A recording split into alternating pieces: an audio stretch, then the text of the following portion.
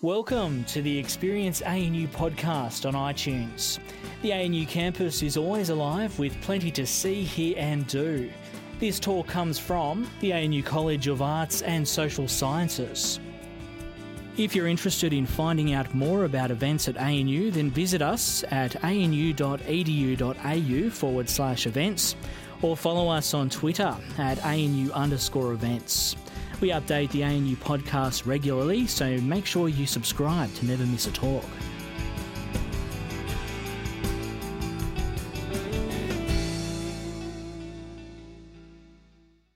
We acknowledge and celebrate the first Australians on whose traditional lands we meet and pay our respects to the elders of the Ngunnawal people, past and present. Professor Golson and family, Your Excellencies, colleagues, friends and the good burghers of Canberra here present. My name is Matthew Spriggs and I'm standing in for the Director of the ANU Centre for Archaeological Research, Professor Simon Haberley, who sadly is not able to attend this evening and chair the proceedings, although I have to say he's entirely responsible for the organisation.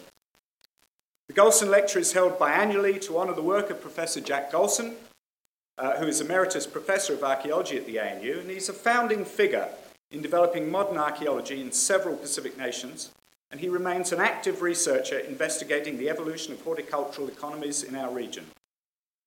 The first Golson Lecture was held in the year 2000, and this is now the 8th in the series.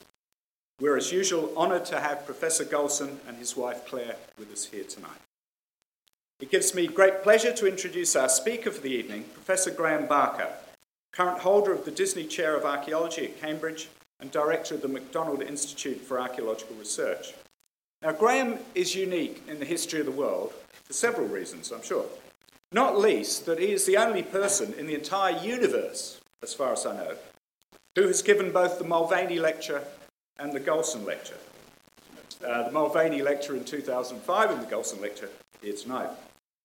Graeme started his archaeological career as an undergraduate student at St John's College, Cambridge, as many brilliant archaeologists have before and since, he says modestly. He then went on to complete his PhD at Cambridge as well. He became a lecturer at Sheffield University before heading off to Italy to become director of the British School at Rome. He then returned to the UK at the University of Leicester in 1988 as professor, then dean of the graduate school, and finally pro-vice-chancellor. His current appointment in Cambridge began in 2004, succeeding a previous Mulvaney lecturer, Colin Renfrew. And Graeme retires in a few months, at the end of September, I believe, when he'll be replaced by Cyprian Broodbank, who will be the 12th holder of the Disney Chair, since it was established in the 1850s, I think. Graeme's CV lists over 200 publications, including 30 books written or edited, which are out or some are in press. These include, more recently, The Agricultural Revolution in Prehistory, Why Did Foragers Become Farmers in 2006, Archaeology and Desertification, with David Gilbertson and David Mattingly in 2008, and the edited volume with Monica Janowski in 2011, Why Cultivate? Anthropological and Archaeological Approaches to Foraging, Farming Transitions in Southeast Asia. And most recently, the first of several volumes, resulting from the Near Cave project in Sarawak, has just come out, it's hot off the press, Rainforest Foraging and Farming in Island Southeast Asia. His research interests have focused principally on relations between landscape and people in Europe and the Mediterranean, in arid zones, particularly Libya and Jordan, and in tropical environments, particularly Sarawak.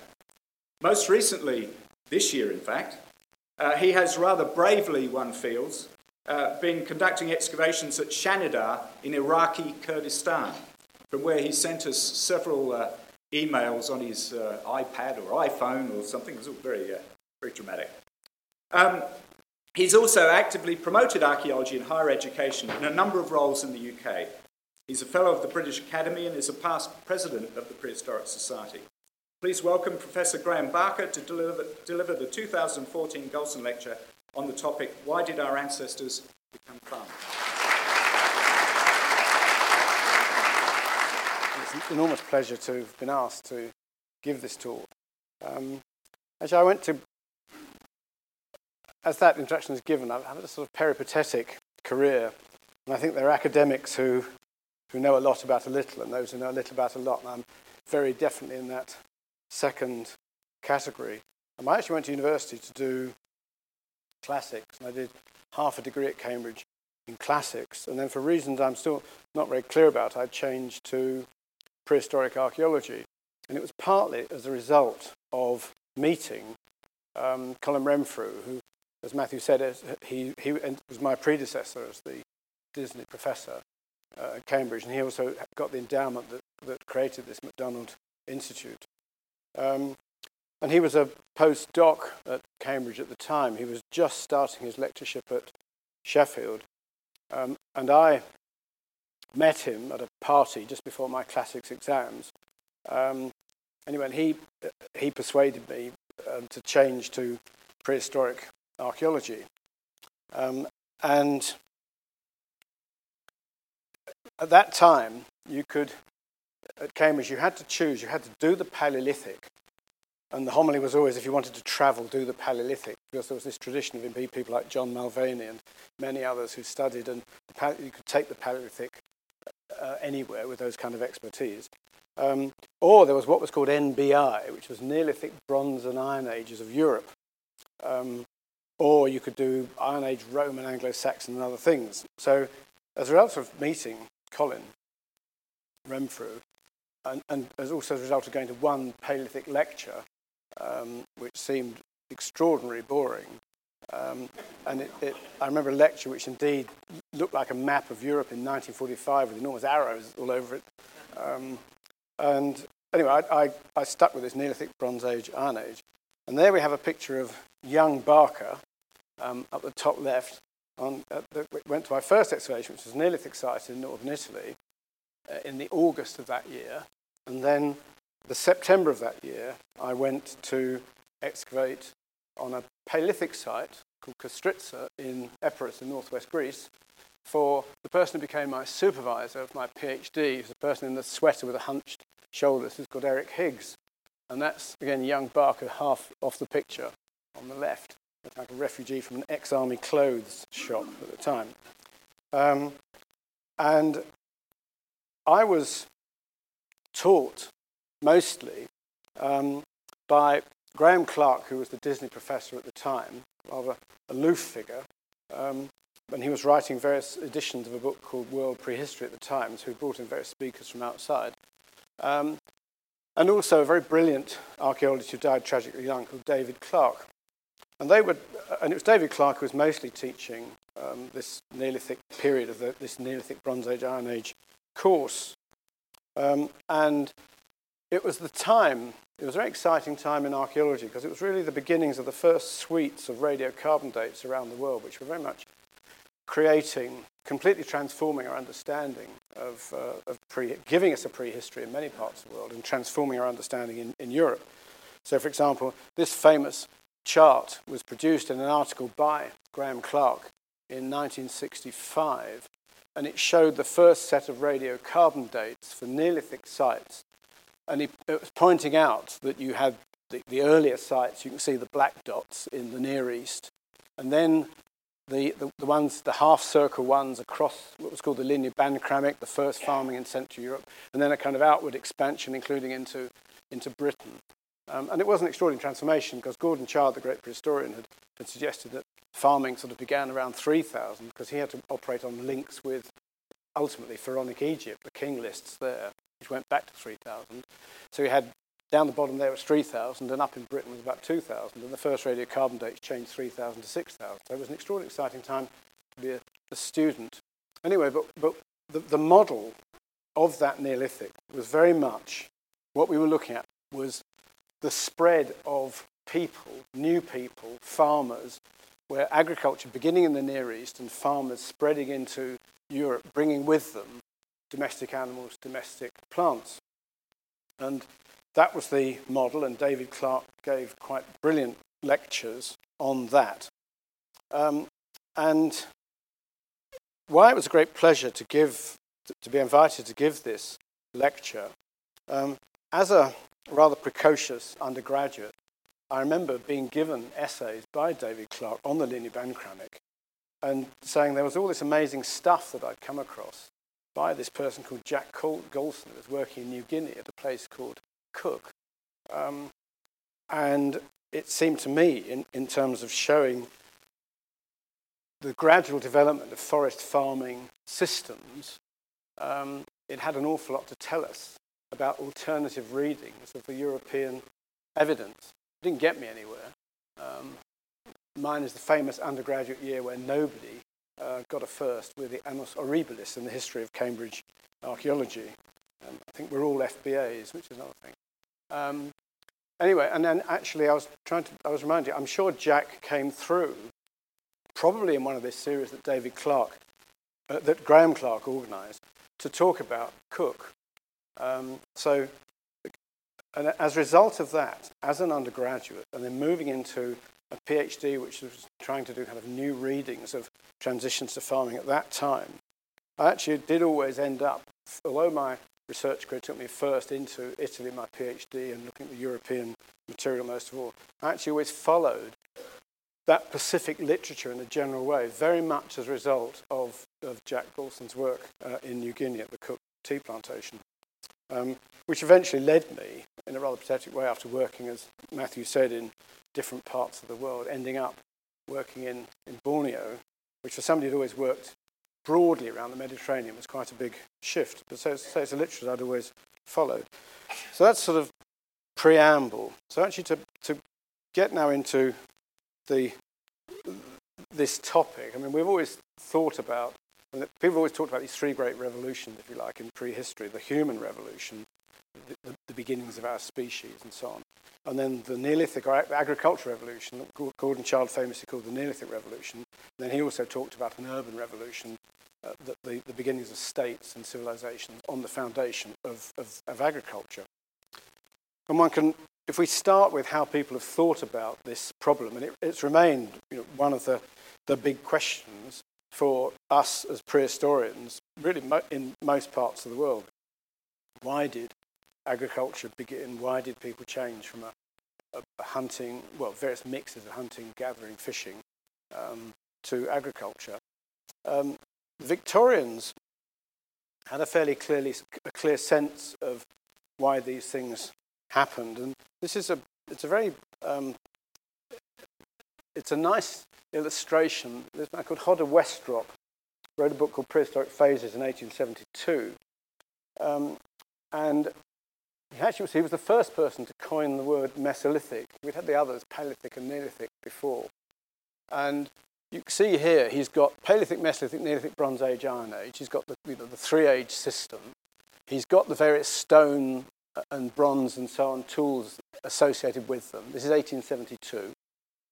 He's then got, there's the Paleolithic period, rough flints, the animals of the Ice Ages, mammoths and so on.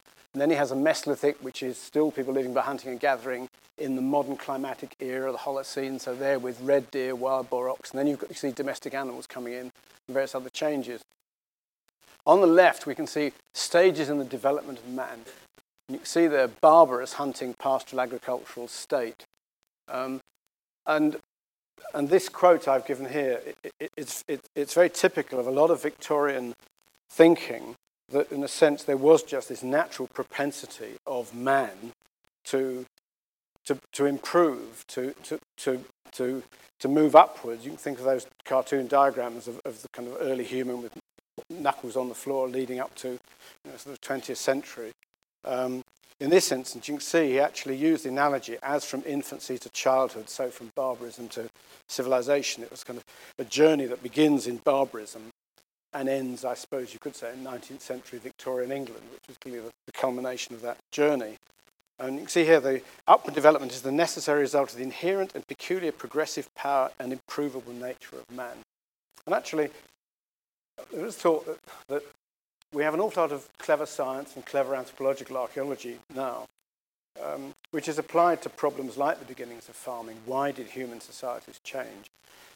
But it's pretty much also like all the debates about the origins of Homo sapiens and what's called modern behaviour, where underneath all the clever science and the clever anthropology, one does sometimes feel an almost Victorian sense in quite a lot of the writers that we are dealing with a sort of semi-divine species with the hand of God on our shoulder, that it is a different sort of path.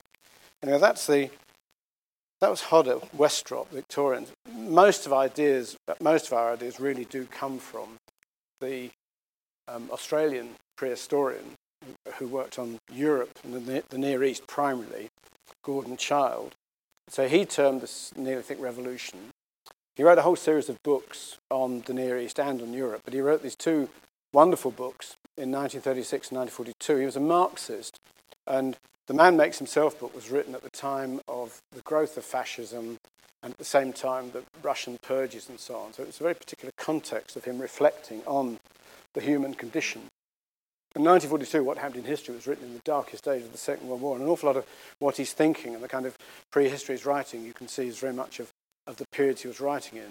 But he put forward really the basic ideas that we've had, which is that it was the change in climate at the end of the Pleistocene, the Ice Ages, 10 or 11,000 years ago, into what's called the Holocene, the modern climatic era, that climatic change in some way provided a context for.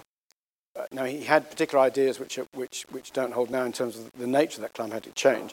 But basically saying what was agriculture, it meant these, and I've put here, new relationships of control over animals and plants. It gave you a reliable food supply. That allowed you to settle down, stay in the same place. That allowed you to build up food surpluses. That allowed you for populations to grow. And it was on the basis of all of that, he argues in both of those books, that out of that eventually comes the platform for the development of urban societies, states, and so on. So he's been still a huge influence in much of this debate. Somebody who was extremely perceptive but was not so much cited was the Russian botanist Vavilov, who was collecting plants all over the world for what was then the Leningrad Institute, or the Institute in Leningrad, and it's still one of the finest collections of modern plants from around the world. And you can see from his dates, 1943, eventually he got across Stalin and was first of all sentenced to death for, I think it was sort of undermining Soviet agriculture. And eventually was commuted to life imprisonment. He died of starvation in prison. What was even more extraordinary, this extraordinary collection of plants, his team managed to preserve most of it through the siege of Leningrad. And I think 7 or 8 of them died of starvation, and they preserved this extraordinary seed bank for the time. Anyway, he argued on the basis of the maximum numbers of the highest diversity of wild crop species, wherever they found them, that they were probably the places where one might have expected plant domestication. And that map of his is actually extremely, it's different from what one thinks in some ways, but it is extremely perceptive and very different from, well, Gordon Childe never really wrote about anything apart from the Near East, and never wrote about America. So that's the background. The 1950s and 1960s was really the period when much of our knowledge took shape that's given us a current orthodoxy,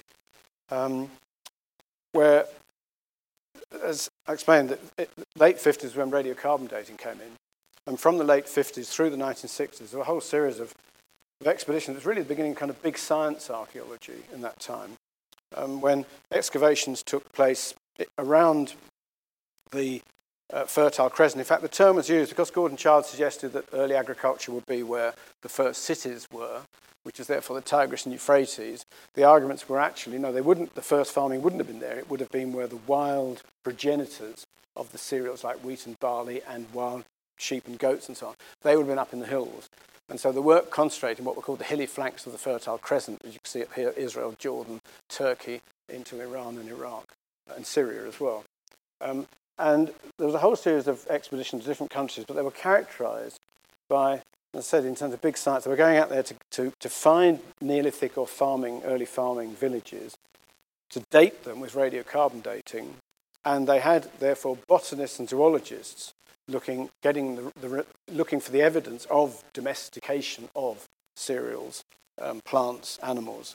And there was also a lot of work on things like climate, environment, people doing the pioneering pollen diagrams for the period. And comparable work at that time was going on, sometimes with the same people, in other parts of the world, but most notably in the central parts of America.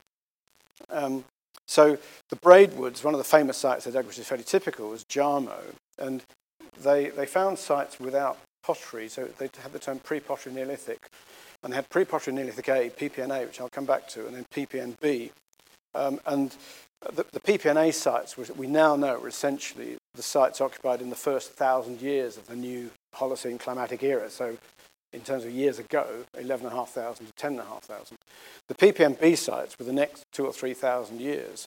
And Jarmo was a good example of one of those where you had villages with houses made normally in mud on wooden frames, things like hearths and ovens inside them.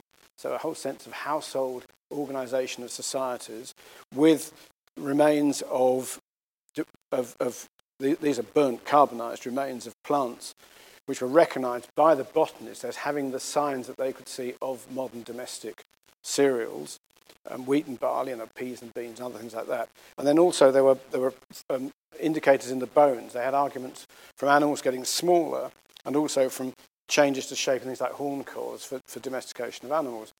And say there were enormous numbers of sites have been excavated like that, these early farming villages.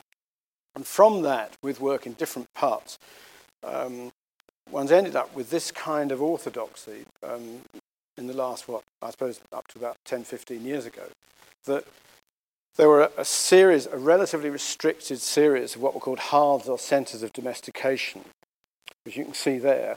The Near East, Peru, what was called Mesoamerica, the woodlands area of East and North America, the Sahel, which much less was known about, that's that long strip, and then China, the two little boxes, and north is millet and south is rice. And that was seen as and you can see, again, it's an old chart, but it's a good guide to kind of where things were 10, 15 years ago. You can see 10,000 years ago BP, so that's getting on for that 11,000, it's the beginning of the Holocene. So you can see Near East, South China, later and later and later. But therefore, a sense of 10,000 years ago, nobody was doing farming. They're all hunting, gathering. 5,000 years ago, 5 or 4, push that a bit back, 5,000 years later, there are people practicing different kinds of farming, different mixes of crops and animals, not so much animals in the Americas and so on. But something has happened at a global scale in these different regions. And then below, the idea that then farming dispersed out of those hearths of domestication. And in many instances, people suggested that it wasn't just farming dispersed, but farmers, that people spread. And as I said, that was the idea we had in Europe when I was an undergraduate, that what happened is these new people came into a Europe that was occupied by Mesolithic hunter-fisher-gatherers and farmers came in. And Peter Bellwood, who's here, has been one of the main proponents of adding to that the fact that these movements may also have been movements that carried with them some of the first languages. So, for example, the spread of the Bantu languages south here, the spread of the Austronesian languages across there, and the spread of the Indo-European languages, which are across from Europe into parts of India, that those languages were also the beginnings of those languages were a signature also of the spread of farming and farmers. And then, of course, we've been thinking all the time, okay, why did people become farmers? One of the very influential studies was in the late 1960s, where there were studies of modern hunter-gatherers, particularly Kung Bushmen, where archaeologists tended to think always that, rather like in that child idea, that farming meant leisure, it meant culture, it gave you much more leisure than being a hunter-gatherer. And there were some famous studies done of Kalahari Bushmen which showed that actually they had much more leisure than say, Bantu cattle farmers around and so on. So what became quite common was what was shown here, that many people argued that perhaps, since people wouldn't have wanted to get into, they'd only got into farming because it meant much more work, if they were pushed into it. And so you see there that top series of boxes that some kind of stress. And the two common things were perhaps there were changes as a result of climate change at the end of the Pleistocene into the Holocene that would have pushed people to make choices to move to different sorts of relationships with plants and animals. And very commonly added to that was the idea of rising population, so more mouths to feed, pushing you into choices. So that's that top line of stress causing population exceeds resources, pushes people to adopt agriculture. And then a parallel series where, in a way, seeing the same sorts of changes, but in a way, think, say, what referred to as pull models, where, if you like, things would happen, so you might, for other reasons, become more sedentary. As a result of that, you might start to change your behaviour. You'd stick around for a few more months with one kind of resource, and you'd change your pattern. So kind of somehow, unbeknownst, you become pulled into new relationships with plants and animals. So as it says there, modifications of plant and human-animal relations, people pulled into agriculture.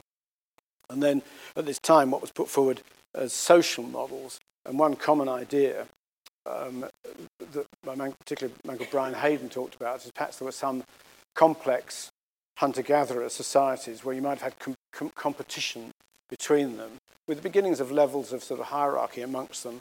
And so you might have had leaders, powerful individuals, seeing opportunities to create food for things like feasting and so on. And so that might have been a trigger. And then more recently, people have also suggested, well, perhaps in some instances it might have been rituals and ideologies that might have been prime movers. There was a French scholar, Jack Golson, who argued this from the Near East, from looking very specifically at the PPNA sites, the PPNB sites, and going a little bit earlier into the last complex hunter-gatherers of the Pleistocene called the Natufian. And that was followed by the British prehistorian Ian Hodder, who made similar arguments. And they have had quite a lot of credence in particular from the discovery of some extraordinary PPNA sites that are, and therefore, which are therefore this 1,000 years before those villages like Jarmo, which were centres, what seemed to be major centres built by people who were fundamentally hunter-gatherers, that they seem to be major ritual centres. And the most extraordinary one of all is Göbekli Tepe in Turkey. You see there it dates to around 11,500, so just at this cusp, moving into the modern climatic era. And it's got a whole series of big stone pillars which have been brought in from some considerable distance. So it's not a settlement, it's some kind of regional centre where these hunter-gatherers built it, coming together, and they're using it somehow. And it's got all sorts of amazing carvings on the stone, so it's clearly seen as a major ritual centre.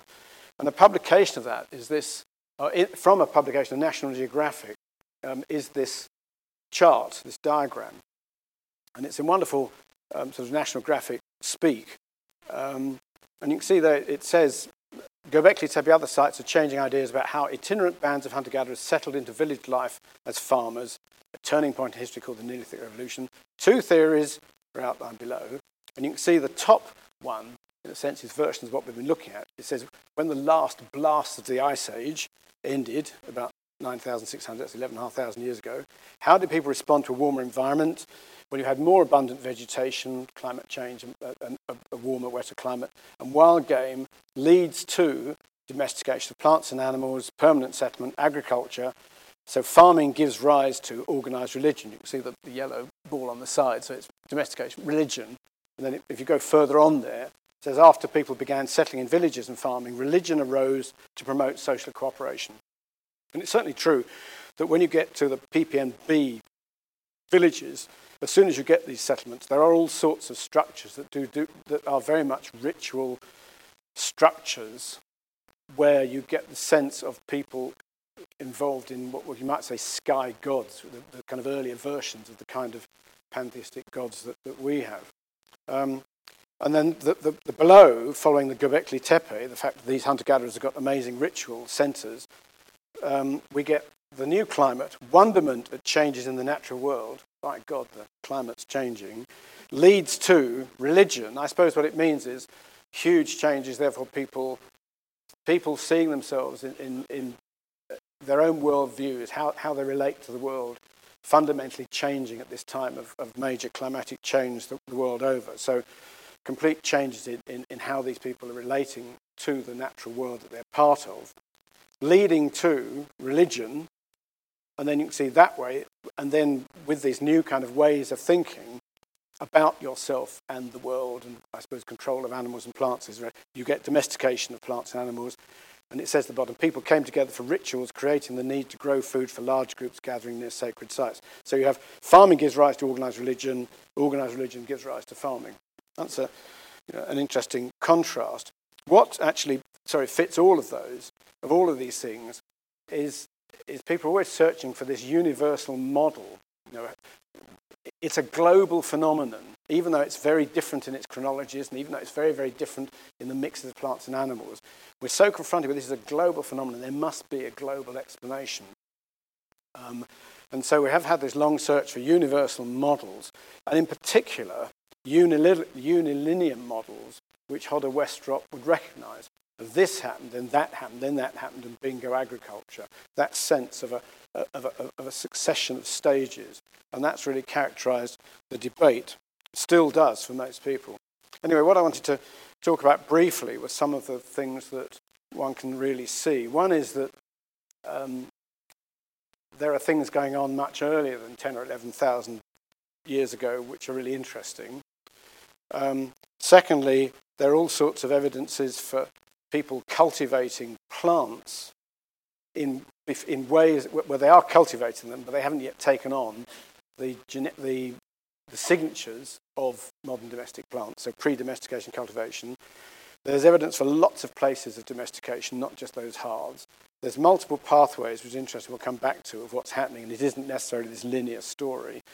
A lot of emphasis more recently on this is not just an economic process, but it clearly is as we come there, it's a social, it's a ritual process, and in particular, it's always said animals eat food, humans have meals, and it's thinking that too of the kind of social context of what we're looking at.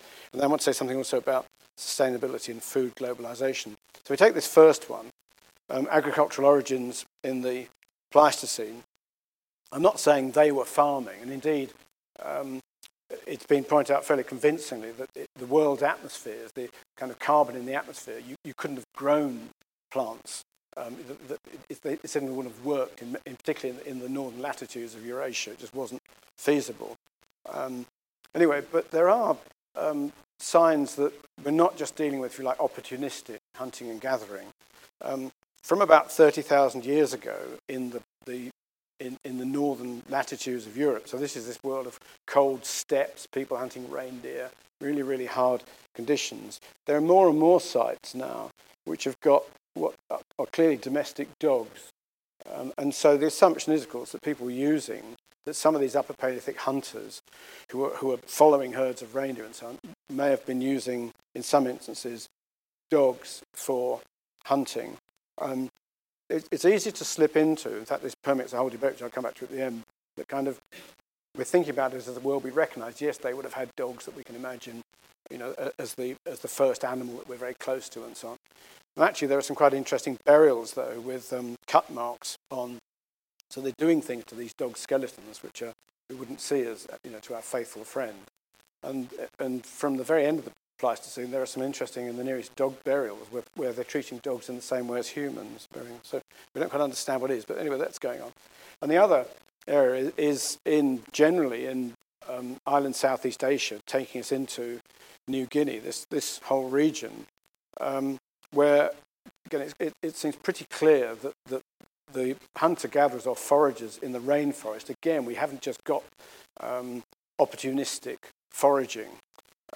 And the site I've been working on is one example of this, the Nia Caves in Sarawak in northern Borneo, where they were first occupied by, we think, modern humans. There is a modern human body buried, or parts of a body, teenage girl, which we've dated to 37,000 in these caves. These are from excavations that took place in the 1950s and 60s, where we went back after 2000.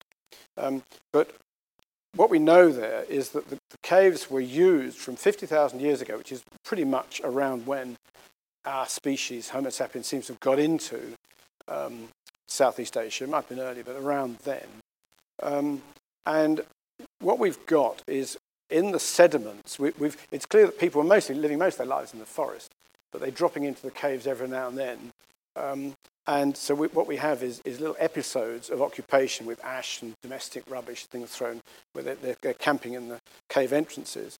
And in those, whenever we've got those layers when people are there, there's starch grains and what are called parenchyma, the sort of tissue fragments of things like yams and sago. And sago is a tree where you chop the branches off. And the Penan hunter-gatherers, the foragers of Borneo today, they make a plant staple out of it. See it being prepared there. And we've got all these things in the sediment, but also we've got them on the stone tools. And these are some of the stone tools from the original. That's an example of one from the 1960s excavations, 50s excavations. So it's a tool from early this depth. I mean, it's getting on for 50, 45,000. It's a horrible-looking stone flake. And they were used for many different purposes. So it's got polish on it, and they were probably making bamboo and tools and textiles, and basketry and so on. But it's got, again, these fragments of those same sorts of plant foods on them. And the hunting was clearly very well organised. The main animal was a bearded pig, which was running around on the ground. But you can see from the species that you've got ground story, understory, canopy. This is work done by Phil Perkins in particular, and Ryan Rebet. Phil Perkins is here. We're looking at the plant remains, the animals. And they argue from some aspects of the animals, like the ages, that they must have been hunting with traps and snares. And from slightly later in the Pleistocene, they've got bone points and the sting, the ends of stingrays, these things, which is that. And again, what the microscope studies showed is that they've got resins and fibres and remains of the food. They're some kind of projectiles these people are using, because they're able to get at animals that are living right up in the tree canopy as well. So there's quite complex hunting going on. And also, every time that we had people camping in the cave, these are pollen diagrams from reconstructing from these. So this is a world climate, but that's what we're looking at here differently. But these read out every time we have it. We have evidence that people were burning the rainforest. It was dry then, but still rainforest, to improve the habitat, these edges of clearings, which would have presumably been good for these things like yams, which would therefore have attracted the pigs, where you had your snares and things, but also it was plant food that presumably they're also getting themselves. I mean, the Penan, they create glades and clearings around sago now they keep away the competitor vegetation.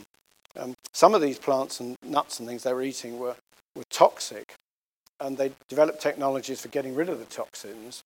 And it's a technology apparently used by some of the Aboriginal groups of Australia in the tropical parts of Australia, where they would dig pits and put these plants in with ash and leave them there for several weeks, and that would leach out these toxins. And so I would say, the evidence of burning was based on particular kinds of pollen that we know is associated with open clearings, not just charcoal, which could blow in from forest fires. So it seems quite really convincing that these people are getting into rainforest, learning all sorts of quite complicated ways for living in it and manipulating the landscape.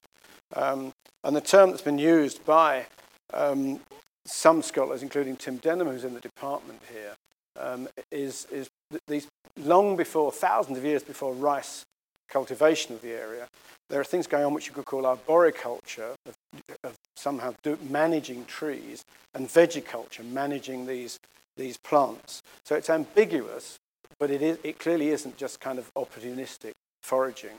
And there are other signs of that in other parts. I mean, Ili Cave is in the southern Philippines, and that's just right at the end of the Pleistocene. There are rather similar sorts of evidence of this vegiculture. And that just gives you an idea of what these things might look like, these taro cultivation. And then at the top there, that's a site, Wadi Kubaniya in the Nile Valley, 18,000 years ago. 20,000 was the last glacial maximum, the coldest, driest time ever that our species has had to cope with on Earth. So 18,000 is coming just out of that. And it looks like there's permanent settlement there by the Nile, all sorts of rich fish remains and so on, fish resources. But it looks like they were managing a particular kind of plant called nutgrass. And similar arguments have just been put forward very recently for a cave that's being re-excavated in Ghana, Bosumpra Cave. Same sort of period, 13,000 as Ili, And there you've got canarium and oil palm, which are also things which are talked about in like canarium in the Pacific. And again, the person who studied them has said it looks like there's some kind of likely management. So there is a pattern. So in a sense, you couldn't do such things in the temperate latitudes, but in the more tropical latitudes, there clearly are things going on in the Pleistocene which presage that world of agriculture later. And in New Guinea, the New Zealand team of Summerhays, they've got rather similar evidence as near at Kosipe. You can see there 49,000, 45,000, same sort of period. They've got evidence for plant collecting, forest burning. And there is some extraordinary evidence from this part of island, Southeast Asia, for animals and plants being moved around by people that we regard as hunter-gatherer foragers. This wallaby couscous is one where the case has been made it might have been moved by these people to an island that was poor in resources. So that's the first aspect. So we're not saying they're farming, but in a sense we're learning more and more about the complexity of how these so-called hunter-gatherers are living around the world in these period. In particular, well, it's in Southeast Asia, it's going back this 40, 50,000 years. In other parts, it's certainly post-LGM. Pre-domestication cultivation. When we domesticate plants, they obviously we make it so they rely on us rather than in the wild. So if you take cereals, when they're the wild cereals, when the plant becomes the wild plant, as it becomes ripe, the seeds drop out naturally. Whereas what we want is the seeds will stay there, so we can come along and thresh it. And so there's a difference between the wild cereals today and the domestic cereals, which is in particular the thing that's called the rachis that holds the seed on, is tough, is brittle in the wild ones and tough in the domesticated ones. They depend on the farmer. That's an archaeological example, one of these rachises. So if you like, that's the botanical evidence, definitely, that thing has been cultivated. But Gordon Hillman, one of the archaeobotanists, worked at a site called Abu Huraira, which is a site occupied on either side of the transition to the Holocene. And it's clear that people were making intensive use of plants in the Near East. Ahala at 20,000, it looks like a more or less almost sedentary village based on the collecting of the whole range of plant foods. And it is clear there are examples in Africa where people were collecting sorghum for a very long time. They're relying in the same sort of way, but without making the changes, the morphological changes that we know are of the domestic crop. Anyway, Abu Huraira site, there was a PPNB house, which you can, settlement, you can see these square houses like Jarmo. Underneath it, there are these round houses of Natufian, so-called hunter-gatherers. They were collecting acorns, cereals, grasses, legumes. They were clearly collecting the cereals before they were ripe. That we can see that they were collecting them green. You can see that from the micro, the gloss on the sickle blades. They were having to cut them low down and before they were ripe. And Gordon Hillman sort of rather scratched his head and said, well, as far as he can see, they were cultivating wild cereals. And he was kind of sort of joking to himself. But actually, that is now widely accepted. An archaeobotanist called Dorian Fuller has worked on a lot of material, including in India and China. And there are more and more examples where he said that what they're doing is clearly everything that we would regard as cultivation, and it hasn't yet changed the crops, hasn't changed the plants to have those signatures that we see as domestication. So, as I said, they're permanent or semi-permanent settlements sustained with cultivation and hunting, but without formal agriculture.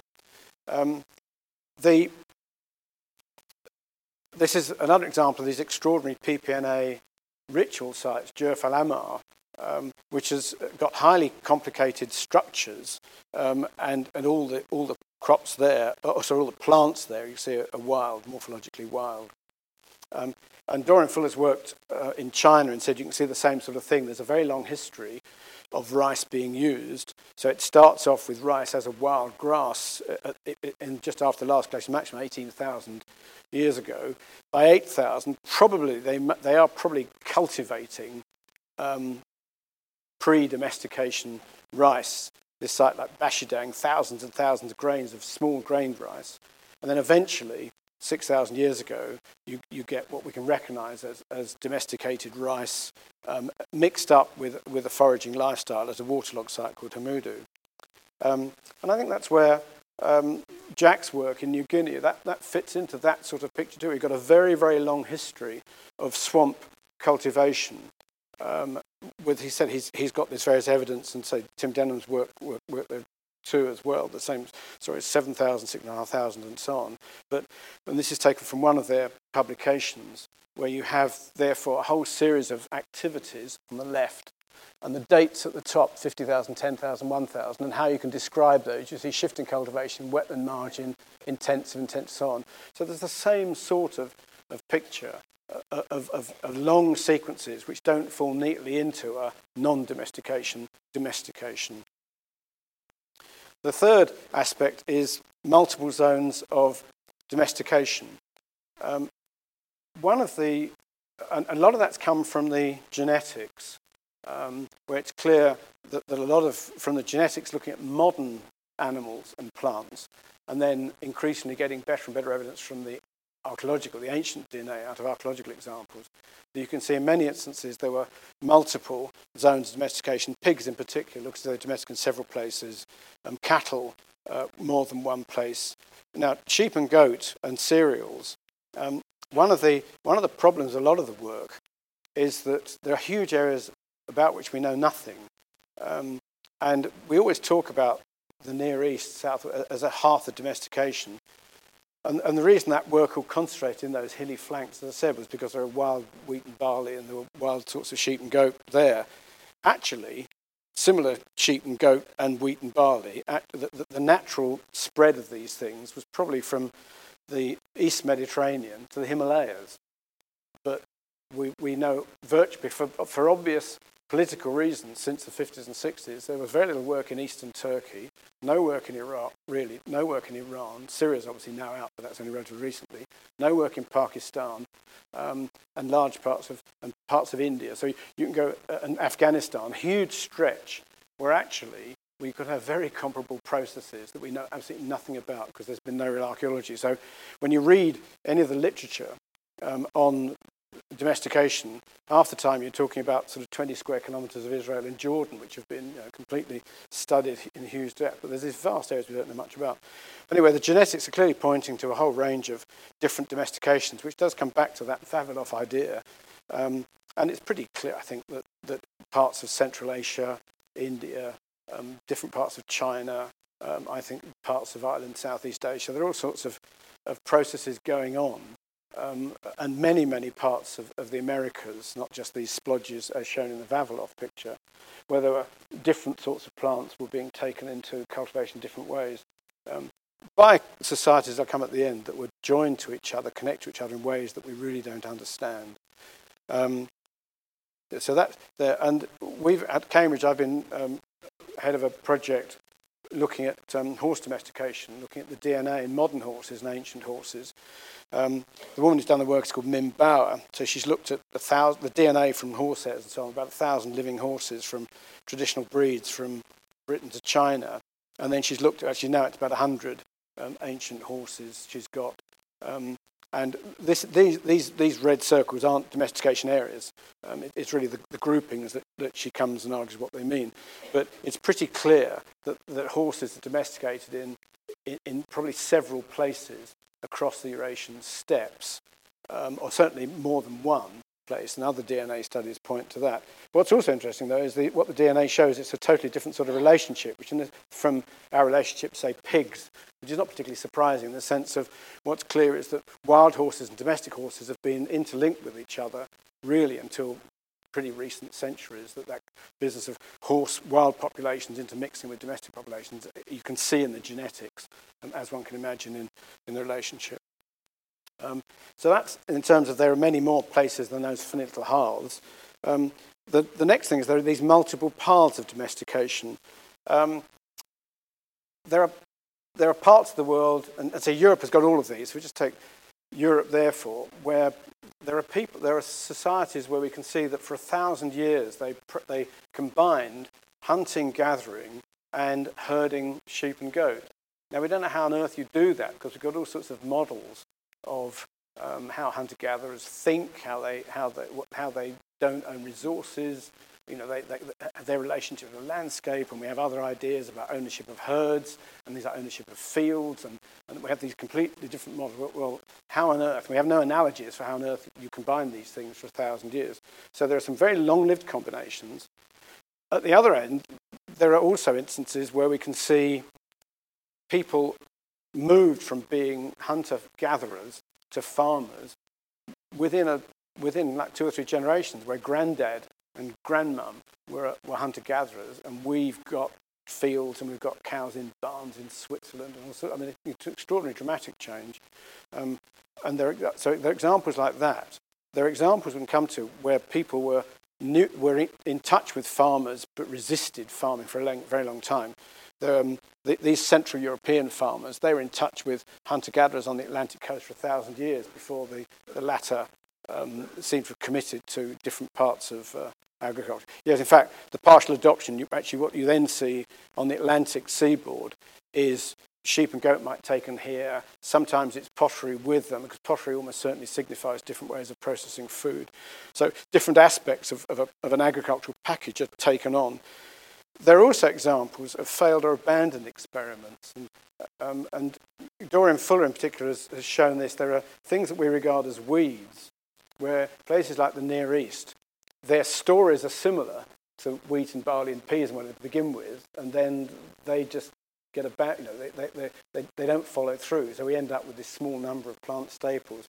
But it seems clear that there were other things as well that are involved in similar sorts of processes that don't lead to the repercussions that they do. And then there are examples of people moving forwards and backwards along a foraging farming spectrum. It isn't just a one-way journey in many parts. So you can see all of that in Europe. I should also say that what isotope studies of the body chemistry of humans are showing, and studies also of the animals, the isotope, is that there are many examples also of movements, not just that kind of idea of farmers spreading across Europe like those big arrows, but actually all sorts of movements going on. Sometimes we can see that there are new groups of people moving into an area, leapfrogging into an area. Sometimes there are cases where it looks like you've got women being exchanged from a hunter-gatherer community to a farming community and so on. So a lot's coming out from Europe at the lower level of the mobility in complicated ways. And this is an example of one of these strange episodes of change. There's a cave in the Libyan Sahara called Wanafuda, and in the early Holocene, that's when it's much wetter, and there's the time when there were lakes and rivers in the Sahara, when you get rock carvings and things like crocodiles and so on, and elephants. And there were people living by hunting, fishing, and gathering. And in particular, they were hunting this wild sheep, the Barbary sheep. And in this particular area, there was a dry snap first of several hundred years. And the cave, Wanafuda, has got dung deposits and fencing traces inside, which are these Barbary sheep. And it looks therefore as these people were sort of managing Barbary sheep for several centuries. And then it gets wetter again, and people went back to hunting this animal. They're trying to kind of manage it and stall it and so on. Then they go back hunting it, and about 1,000 years later, it gets really arid, and the sheep, the sheep and goat first, and the cereals come in from the Nile Valley, and you get Saharan pastoralism. The final thing is this social context of food. I talked about how Brian Hayden said perhaps these new foods are valued for feasting. That's become slightly trendy, and it's never really clear how you actually demonstrate feasting. But certainly one of the things that's been pointed out in many of these areas, some of these cereals might well have been most important first, not as food staples, but for alcohol because of their fermentation, which again you can see how magical that must have seemed. So wheat, barley, sorghum, rice, many of these things could well have had functions first, which were nothing to do with the way we think about them for making disgusting porridgey-like things that they come later. And at the case of these PPNA sites in the Near East, Ellen Niasuti and Dorian Fuller have written a lovely article where they went back and looked in real detail at the context and what was going on with these cereals, these pre-domestic cereals and so on.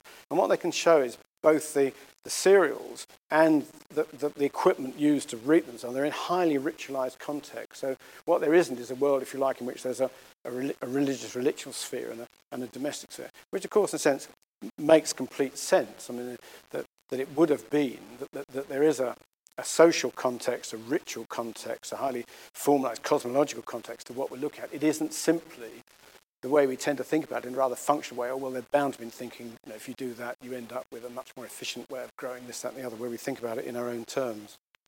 An example of this resistance, in Borneo, the near caves, the excavations in the 50s and 60s excavated hundreds of burials of the Neolithic period, one of the biggest Neolithic cemeteries in Asia. And there are pollen diagrams that we've done, pollen studies, which can show that there is disturbed ground, there is burning, that there's pollen, and you can't tell the difference between wild and domestic, but there are phytoliths of rice, which you can. And it looks like domesticated rice is in Borneo much earlier than it was thought. Traditionally, rice was basically thought of, that there are some rice remains, particularly domestic rice, in a cave in Sarawak, actually that Peter Bell was involved in excavating, which should date to about 4,000 years ago, 2000 BC. Well, thousands of years before that, now we've got evidence that rice was around in ways we don't quite understand, but it's definitely domestic rice. And the pottery from these graves, and these graves date to about, say, 4,000 years ago, there are a few, in a very large sample, there are a few pots that have definitely got rice, domestic rice grains in them, so they're aware. And John Krigbaum looked at the isotopes, the body chemistry of the bodies, and they've been redated by a PhD student of mine, Lindsay Lloyd-Smith. And putting those two together, what you can see is in the Mesolithic period, people they seem to be foraging in a closed canopy world. Then there seems to be a world of more open vegetation environments, which he suggested could therefore be practicing a component of farming. But then they go back to closed, as if it's foraging to farming, back to foraging. And certainly we know that these people went on being foragers till relatively recently, trading forest products, like the things that make bird's nest soup. So it looks like these were foragers or vegiculturalists in that Tem Denim idea, who had this small scale, but quite possibly incredibly important engagement with rice, but not as a food staple, and then back to foraging in recent centuries. And indeed, there's been a study of all the potsherds from all the excavations in Sarawak, which are in Kuching Museum, where Chris Doherty from Oxford looked to see if there was rice temper in the pots. Now, rice temper, if you're using straw to put in the clay, that's not necessarily indicated that you couldn't have rice farming without it. But it's clearly a good indication there's enough there. Anyway, although you get things like this, these 14 sherds from vessels with a few bits of rice in, the first evidence that you've got an awful lot of rice, that people are probably relying on it in this part of Borneo as a food staple, is in the medieval period, or about European, or kind of time of European colonialism. So on the one hand, they know about this stuff for thousands of years earlier than we thought. It doesn't actually become a staple food until really remarkably recently. And we've been running a project, I've been involved in a project with other colleagues up in the mountains of Sarawak called the Cultured Rainforest Project. And there are Kelabit people who say that they describe themselves as rice farmers. They live in long houses, and they say, they used to, they're Christianized now, they make big ceremonial monuments. They said, we make marks in the landscape. We're farmers, we make marks. There are Penan foragers up there who hunt pigs and rely on sago and other wild foods. They say, we leave only footprints. In fact, they mostly both groups rely very heavily on the foods of the forest, wild foods, wild plants, wild animals. The Malaysian government is encouraging, with a rather big stick, the Penan to become rice farmers, and it's quite interesting. The Kelabit say we're very good rice farmers, the Penan are hopeless, and the Penan say they're very good rice farmers, we're hopeless. And they both recognise, in fact, there are two descriptions of plants. There's plants that you and I would recognise as both wild and domestic, and they're in one category. And there's another category called rice. And they say rice is the plant that needs people to grow it. And the Kelabit, in effect, is saying rice is terrific, it separates you from the forest. And the Penan say rice is terrible, it separates you from the forest. So there is an enormous cosmology to these plants, and you get some sense of how this thing seems to be known about, quite possibly used for ritualized processes, we don't know, but it only becomes the food staple after thousands of years. And we've got a similar evidence from that near evidence up in these mountains, where we've built up a sequence of thousands of years of history, of people are living there in different sorts of ways, different sorts of, there are caves, there are some enclosed palisaded settlements, but you finally get longhouses about 500 years ago, 400, 500 years ago. And on the other side of this, we've got evidence for foraging, in particular using sago. So we have sago pounders with sago starch on and sago pollen and phytolith and so on. And then finally, although rice is there, we suddenly finally get the same sort of time as longhouses, massive evidence of big clearance, growing rice, wet rice, paddy fields, hill rice. So there's something, again, which is longhouse life and rice and it goes together. So there are these long histories of resistance. And so, and then to end of these different topics, these consequences of this, all this complex process, my colleague at Cambridge said the Neolithic was easy to get into but hard to get out of. He said it's a bit like the internet. Once you're in, you're trapped in. And as he said there, it had unintended consequences. It did result often in a very resilient social form. You know, that in a sense, there are different ways and pathways, but in a sense, once you're locked in to agriculture, there comes a point when you are really locked in. And it does prove very successful on the one hand. But I also put these quotes. I haven't talked about this, but the fact, of course, living together, settling down. You can see there these quotes of pollution, rotting, refuse, fetals, this is illnesses, rats, dogs, rabies, disease, tetanus, living with animals, human disease. And then this other quote from Ackermans and Schwartz. Life was difficult. People knew they were forever confronted with the four horsemen, death, famine, disease, and the malice of other men. So we have this kind of wonderful world down here and this sort of horribleness. I want to just say something very briefly about so there's that sustainability of the system and yet the repercussions of it. But the other aspect is what's coming across, again, particularly from the genetics, but also is how, again, people, on the one hand, we have this evidence for all sorts of different strange domestication histories, much more than those hard. Yet at the same time, in ways we don't understand, people were connected in extraordinary ways. And the 2,000 or 3,000 years after some of these things we've been looking at, you see that's a map of how we know that millet spread from China right across what was to become the Silk Road, 1,000 years before, into Europe. So we get the Chinese millets in the European Neolithic. At the same time, the African millets and sorghum spreading, and say wheat and barley going into China and so on. And from here too, bananas seem to be domesticated in New Guinea. There are phytoliths of these things now in Sri Lanka and also in West Africa. And the first example of this, the context was debated, but they're not now. So again, we have no idea how amongst... Well, if you put a map across the world at that time, you'd have people farming, foraging, all sorts of ways, and yet somehow bananas there, crop, end up as bananas at the other end. I mean, so there are, I think in particular, some of the genetics are just beginning to show how little we understand of how these worlds were linked. Some of the genetic consequences, quite a lot's coming out that is useful for the present day. Our horse work is being picked up by, say, Kyrgyzstan horse breeders of looking at the genetics of traditional breeds.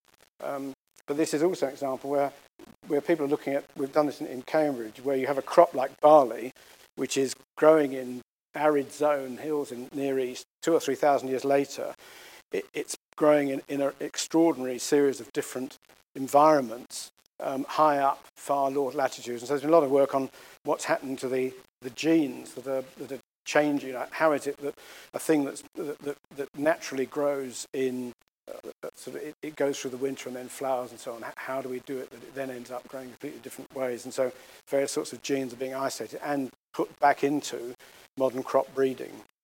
That's that one. So just to finish there, for why did our ancestors become farmers? Well, obviously it's rather depressing at the end to say, well, I don't know. And I'd say here, ever since Enlightenment, domestication has been reified as the watershed. between a truly human way of life separate from nature and an earlier way of life that was part of nature and not truly human or civilized. The existence of such a boundary is run as a continual thread through most archaeological theorizing about the origins of agriculture, resulting in the main questions being first of locating where and when in any particular region the boundary was crossed, and then how and why. Yet the Western focus on separating humans from the rest of nature is just that, a particular notion of being in the world that's quite alien to many other societies. As the anthropologist Tim Ingold has written, many non-industrial and pre-industrial societies envisage the world not as we do, as sets of separate entities such as people, plants and animals, and discrete species within those groups in the Linnaean sense, but as a web of relationships in which species are defined in relation to each other, with the lives of people, plants and animals and the physical landscape entwined in the playing out of these social relations and worldviews. And it's the hardest thing of all in a sense. We can only approach this from our post-Enlightenment rationality. We're trying to think our way into a pre-rationality world where people won't be doing stupid things or they'll die. I mean, they've got the same capacity as us as taking wise and stupid decisions, but trying to think of that different world and why they therefore took the decisions they did. And as I've tried to show in this lecture, the archaeological record, just like this anthropological sense, is showing complicated, ambiguous stories about foraging, farming and transitions in many regions of the world that are very different from that traditional narrative of the Neolithic Revolution. People adopted, adapted or resisted the new Neolithic technologies and foods in many different ways, at many different timescales, for widely different reasons. Such decisions have many unintended consequences, and over the long durée of prehistory, we can see that for many societies, the eventual results were irrevocable changes to their social as well as their physical landscapes, and the transformation of once optional additions to forager lifestyles into obligatory components of new ways of living. Hodder Westrop may have been right in recognising agriculture as the most important step in the development of civilization, but it's important not to impose our own notions of rationality on our prehistoric ancestors and create a past in our own image, which was that L.P. Hartley very well put, the past is a foreign country, they do things differently there, which we're trying as archaeologists to understand. And then as Peter Rowley-Conway observed in the case of the European Mesolithic, we know that agriculture was to appear 1,000 years later. They didn't. Thank you. We hope you enjoyed this talk. Did it inspire or even provoke you? Let us know via Twitter at ANU_events. If you're interested in learning more about the research and ideas that come out of ANU, then why not consider a free subscription to ANU Reporter magazine? ANU Reporter tells the stories of the greatest minds in Australia, brightest students and finest alumni. Visit news.anu.edu.au/publications and click on the ANU Reporter magazine link to find out more.